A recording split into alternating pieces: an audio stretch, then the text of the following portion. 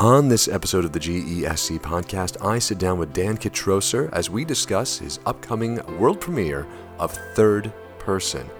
Before that, we'll talk a little bit about Dan's background and get you guys excited for a upcoming fundraiser that's taking place at The Great Escape as well. Ready, Kingsley?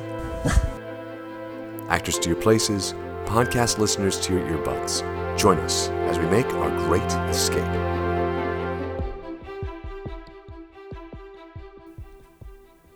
The Great Escape Stage Company is proud to present the world premiere of Dan Kitrosser's Third Person, a comedy about a man named Buck who is struck by lightning and begins to narrate his life in the third person.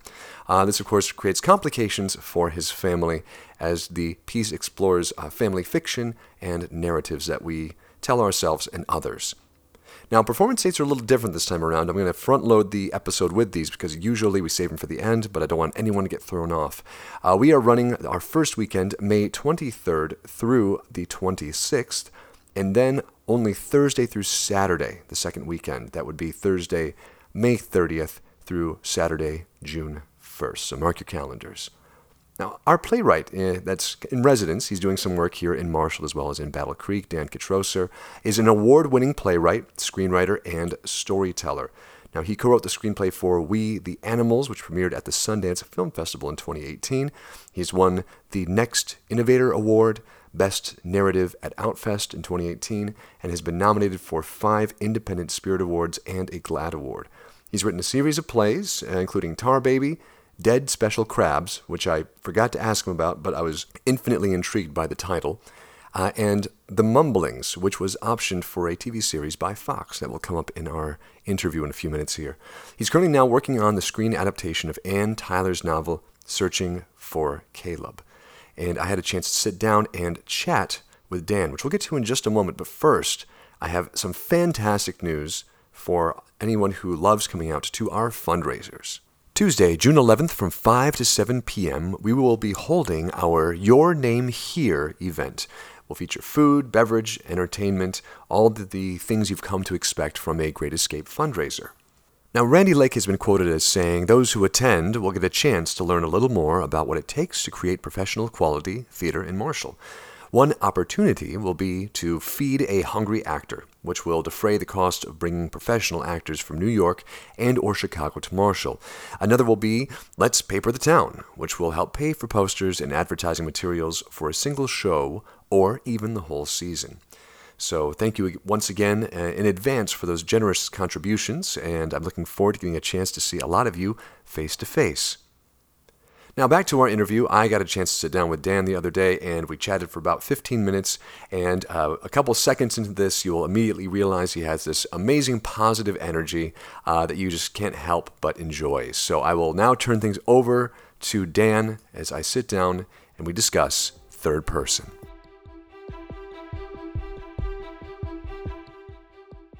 Some background about you. You are an award-winning screenwriter, playwright, storyteller. I know that you had a film premiere at Sundance last year, correct? That's right, yeah. And you've also had some work optioned for television for Fox. Is that true too? Yeah. A play of mine that I wrote was optioned for a TV series at Fox, and so that was really cool to get that, and then also to learn how it all falls apart.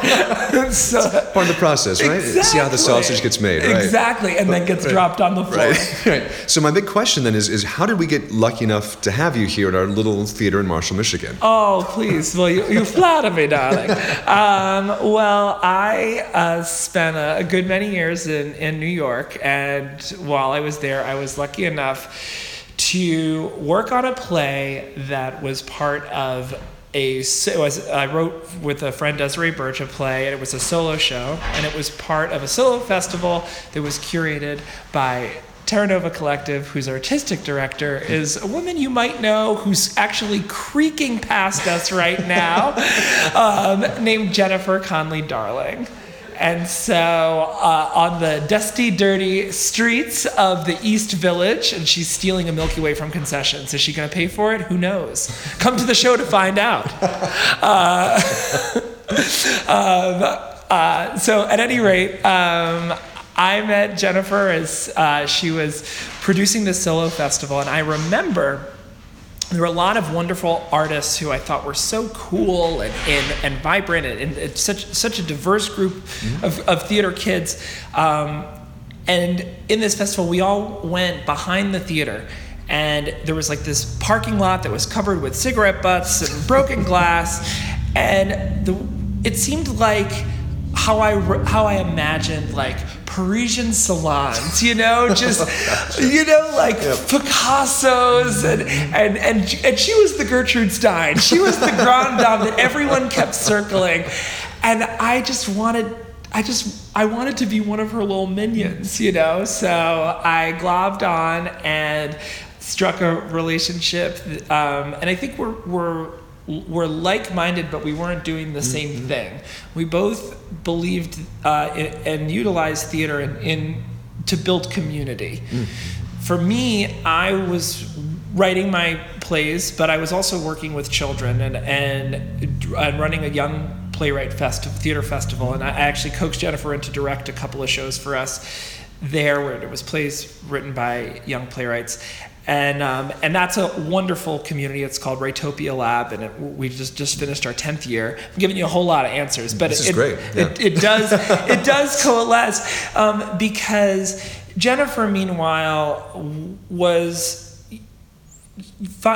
doing everything that she could to create a home for artists, create a home for playwrights, poets, dancers, performance artists, and I felt the same way passionately about making a home for the voice of kids. And what was kind of amazing was that even though Jennifer and I, we really liked each other, we didn't collaborate too much in New York City. But when she moved back to Marshall, she had such a commitment to the children here. She really cares very deeply about them, along with all the other amazing work that she's doing. So I think when she was starting to think about who could she bring in from New York, that actually, her moving to Marshall really, and then bringing me in a few yeyears ago to do workshops, and I think this is my 4th trip to Marshall, or it could be my 3rd. Oh, excellent. But I think that was actually, her coming home was how our friendship really began. And so this town is so meaningful to me because it's where a colleague and acquaintance, and Jennifer really became a dear friend. Oh, fantastic. When it comes to the play itself, for third person, thinking about the work now a little differently, when it comes to the play, the third person here, you have a larger body of work, of course. I'm curious, how would you say this fits or doesn't fit with your other body of work? Well, I think it fits quite nicely in the canon. I do like to try and reinvent the wheel each time I write a play. Moss Hart famously said the 4 scariest words to any playwright are Act 1, Scene 1. So I think every time that you start a play, while you may have a little bit of confidence, the fact that you finished one before, like, I think that you're a newbie every time, and it's very daunting. But I think over the time of writing plays, and I think third person is in many ways kind of the end of the line of a kind of play that was examining what it means to have a story about yourself that you tell, and what does it mean to tell that story, what does it mean to own that story, and what does it mean maybe when you find out that story isn't as true as you thought. And the first play of mine that had any sort of success was a play called The Mumblings, and it was very much about a children's storyteller, and that was what I was. And so that play was very directly looking at story. The play that I worked on with Jennifer that she produced was called Tar Baby, and that was about race and capitalism. And we examined the narrative of race, because it's nothing more than that. It doesn't actually exist, but it's something that has been constructed. And so we then deconstructed in really funny and weird and strange ways. And then this play is a very traditional play. It's 2 acts, takes place in a kitchen, is about a family. you can't get more standard American play than that. And so in some ways it's my most conventional, but it's a very strange play because it's a guy who's struck by lightning, and so he's narrating his own life. So he can't stop narrating his story, and slowly we sort of learn that all the characters inside of it are storytellers in one way or the other, and we're all storytellers. So when I wrote this play, I was also thinking how, of all the different plays that I'd written where I'd been interested in the story that we tell ourselves, this sort of felt like the explosion of that. It's like, well, I'm just really, all right, this is the last way that I can flip this coin. And actually what's been really lovely about this trip in particular is that it coincides with the commission that I have from the Battle Creek Community Foundation, wherein they're really interested in trying to rediscover and redefine Battle Creek's identity and Battle Creek's story.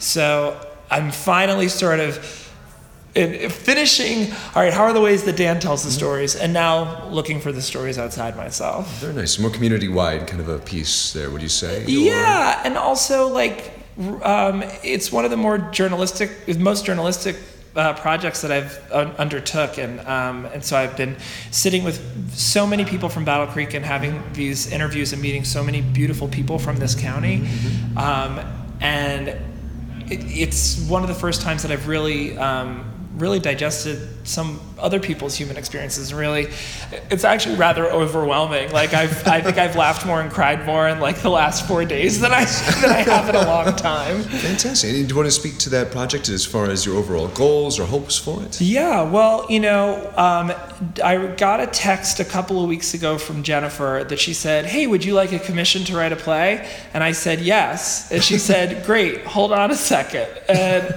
And I was like, okay. And then like 2 days later, she was like, "Hey, I got you a commission and they're going to pay you to write a play." I was like, great.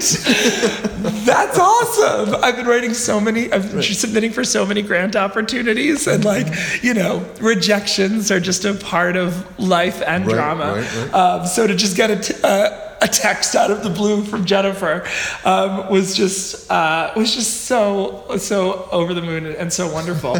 And so it was a little while before I sort of learned what exactly they wanted that play to be, and they being the Battle Creek Community Foundation, and the terms are very, very loose. The desire is to answer a question. Battle Creek, as I'm sure all of your listeners know, has a robust history, but it has a difficult present. And so there are a lot of people who are working really hard in a lot of different ways, some of them together, some of them apart, some of them in opposition, to try and rebuild that town. And one thing that there is a lacking of is a cohesive narrative of how are all these individual people a we. And so their desire is to commission a play because it's art that's communal, that's interactive, that's alive, that actually is not, a movie can be screened on everyone's phone and then they're sitting alone in their room. Right.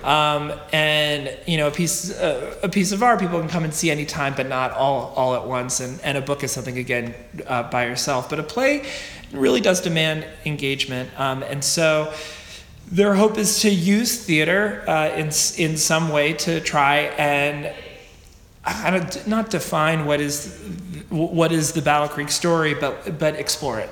And so I've learned a lot of history about Battle Creek in the last few days, both from interviews, going to museums, reading books and stories. And I've also been interviewing the mayor, the head of Battle Creek Family Foundation, young entrepreneurs, the former editor of the Inquirer, and I mean just loads and loads of store owners and religious leaders, and then also people who aren't leaders. And it's been so it's been overwhelming, to be honest. I think as someone who's spent his life on the East Coast and now lives on the West Coast in Portland, you know, and even though I've been coming to Marshall, I still have a lot of preconceived notions about the Midwest. And a lot of preconceived notions about Michigan, and you know, I have been learning how to learn and how to listen, and it's really been beautiful. That's excellent. Yeah. One last question for you, and I ask this of everyone that I interview. What do you hope audiences get out of this particular show, out of Third Person? Well, my hope is, first of all, that they laugh. I'm the younger brother of a very loud older brother, so like, you know, I think the mantra that I lived by for many years are "Look at me." You know, I really want people to enjoy themselves. That's why I go to theater, and I think great profundity happens in joy. I really do believe that, and you know, this play. There's sadness in this play. So, you know, people should be prepared, I hope, to both laugh and cry. But if they're going to walk away with a fundamental truth, I will hand it to them, which is that we all hold the story of ourselves and our family really close. And some of us the story is that our family is the best. Some of us is our family is the worst. And a story really helps us get through sometimes, but it also can betray, because our lives are much more complex than stories.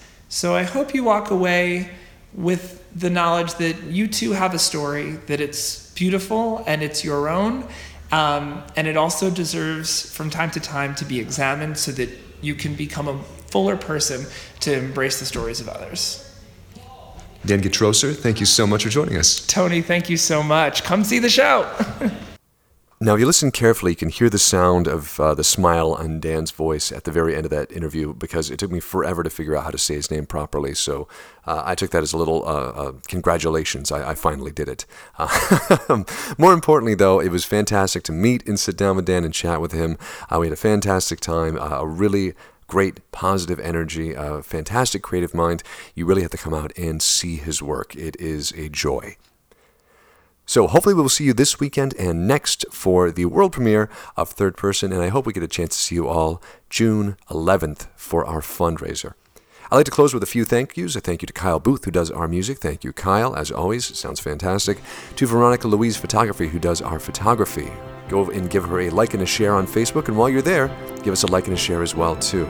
Don't forget to check out GreatEscapeStageCompany.com to get updates about our upcoming season and events. And as always, you can catch us on SoundCloud or iTunes if you want to listen to us. And I hope you do. It brings Kingsley so much joy to see the number of total plays going up and up every week. It really makes his day. So if you don't do it for me, do it for Kingsley. I am Antonio Barroso, your host. Thank you so much for joining us.